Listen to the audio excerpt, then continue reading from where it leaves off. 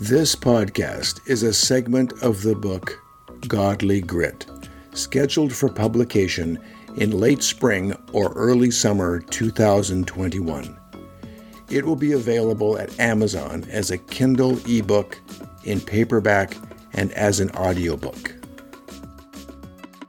What is grit? Is grit different than resilience? Is grit important? All of these questions are answered well in Angela Duckworth's book, Grit, The Power of Passion and Perseverance.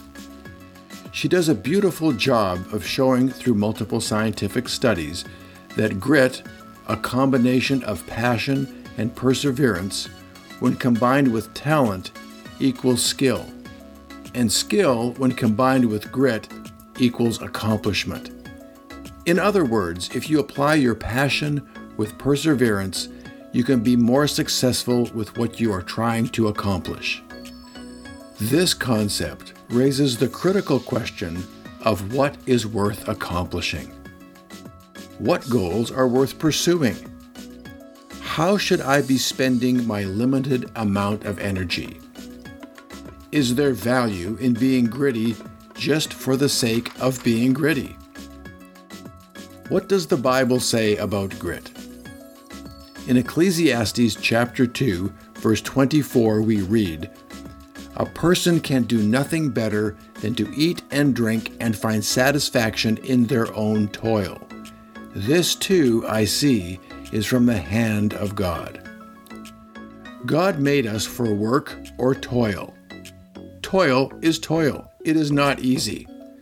Our attitude towards our toil matters to God, and it should matter to us. A positive approach to struggle and work takes grit. Our reaction to our work may even be more important than the work itself. Where did we get the notion that life, even if we lived correctly, should be easy? Life is complicated and challenging. Toil is a significant component of our life experience, yet God desires that we find satisfaction in that toil. A large portion of grit is necessary to discover that satisfaction. Once you find that satisfaction, it will change your life.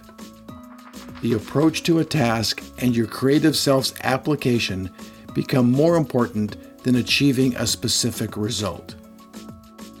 In James 1, verses 2 to 4, we read, "Dear brothers and sisters, when troubles of any kind come your way, consider it an opportunity for great joy.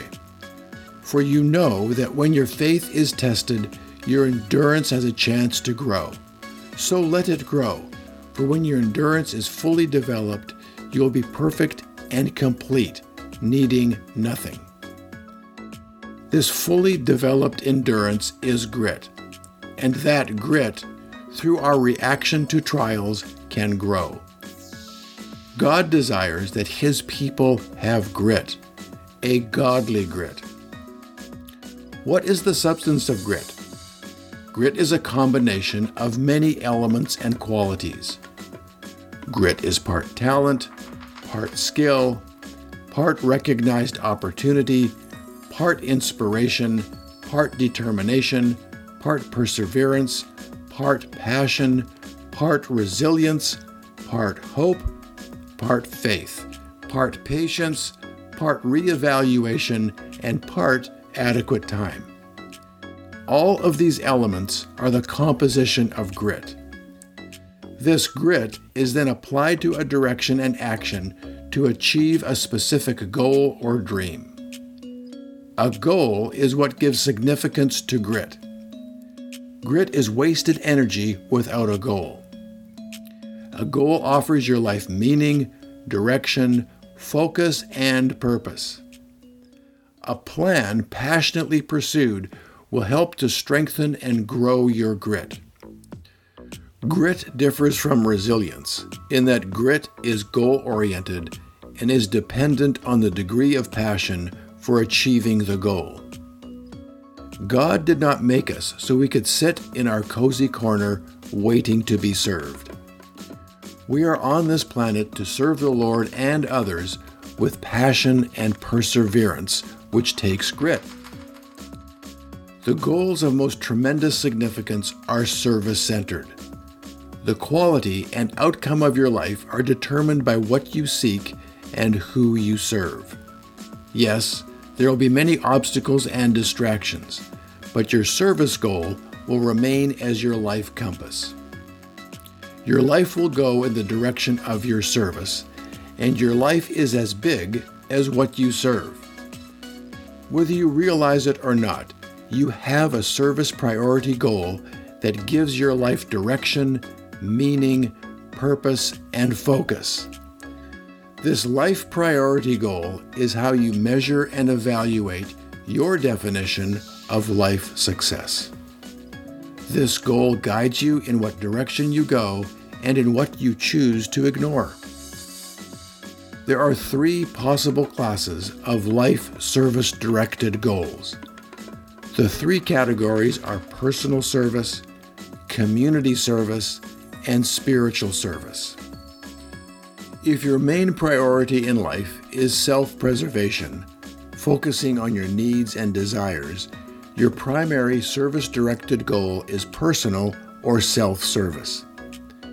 With this as your main life focus, your goals move you towards achieving what you feel you need for yourself right now. Human beings are tenacious self-preservers. We are all, to varying degrees, self-centered. If your main priority is on others' needs like your family and community, your primary service-directed goal is community service. If this is your primary focus, your goals will be determined by your values and morals as you serve others. There will always be a degree of self-service in community service. If your main priority is spiritual, meaning growing in a personal relationship with God, your primary service-directed goal is spiritual service. If this is your primary focus, your goal will be the spiritual matters of knowing and serving God. Our life is a combination of these various types of focus and service. Even if we claim we desire to serve the Lord, we are often more consumed by self-service. We run into problems when we deceive ourselves, when our stated purpose is not our actual purpose. We often deceive ourselves, claiming, for example, that we are serving others when all we are doing is seeking affirmation. If we desire our grit to grow and be productive, we must be aware of our goals and the purpose of our goals. We must be willing to pause and honestly look at our life. Awareness of your goals and dreams is fundamental. A part of every goal is a hope, an expectation, and a consequence. Hope nourishes a developing goal.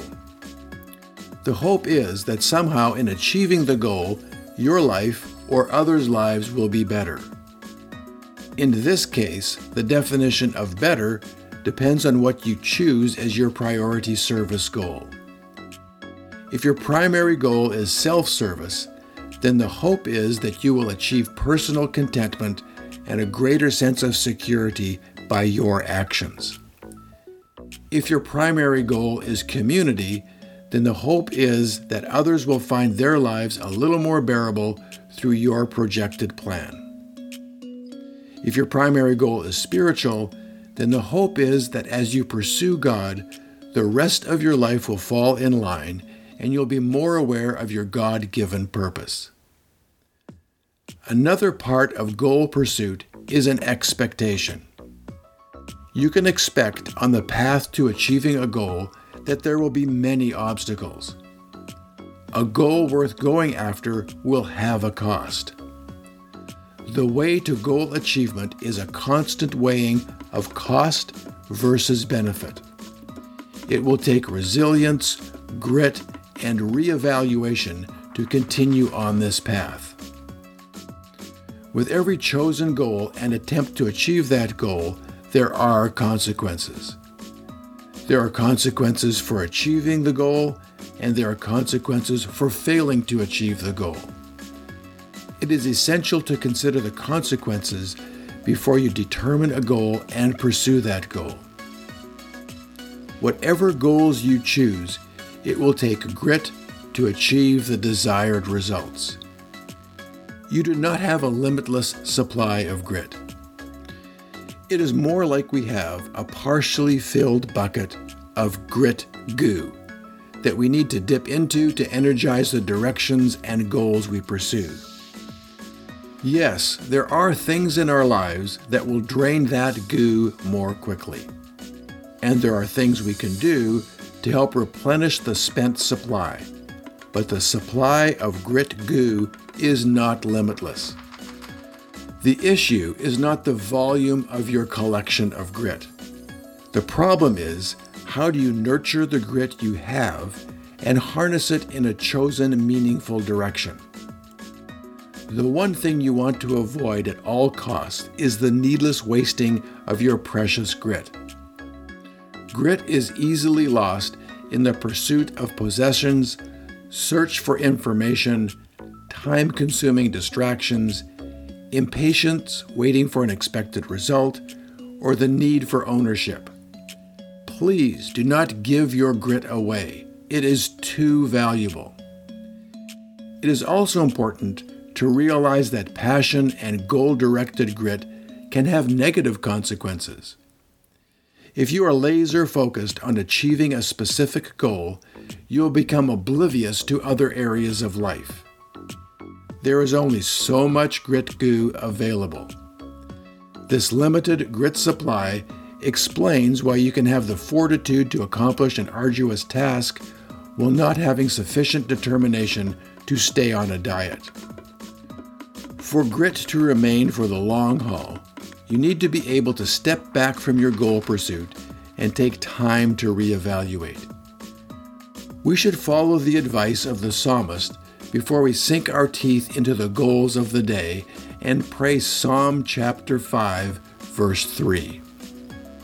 At each and every sunrise, you will hear my voice as I prepare my sacrifice of prayer to you. Every morning, I lay out the pieces of my life on the altar and wait for your fire to fall upon my heart. Take some time daily to consider your goals and be deliberate about the goals you pursue. You only get one life. Live it with purpose and determination. You get to choose your goals. Choose them very carefully. Why do you value what you value? Take time to consider what you love. Write a list of what you value and why it has significance to you. In the next chapters, we will take a closer look at the main areas of service goals and the grit required to achieve each of these goals. As Christians, the most crucial part of the next few chapters is to learn what it means to develop godly grit.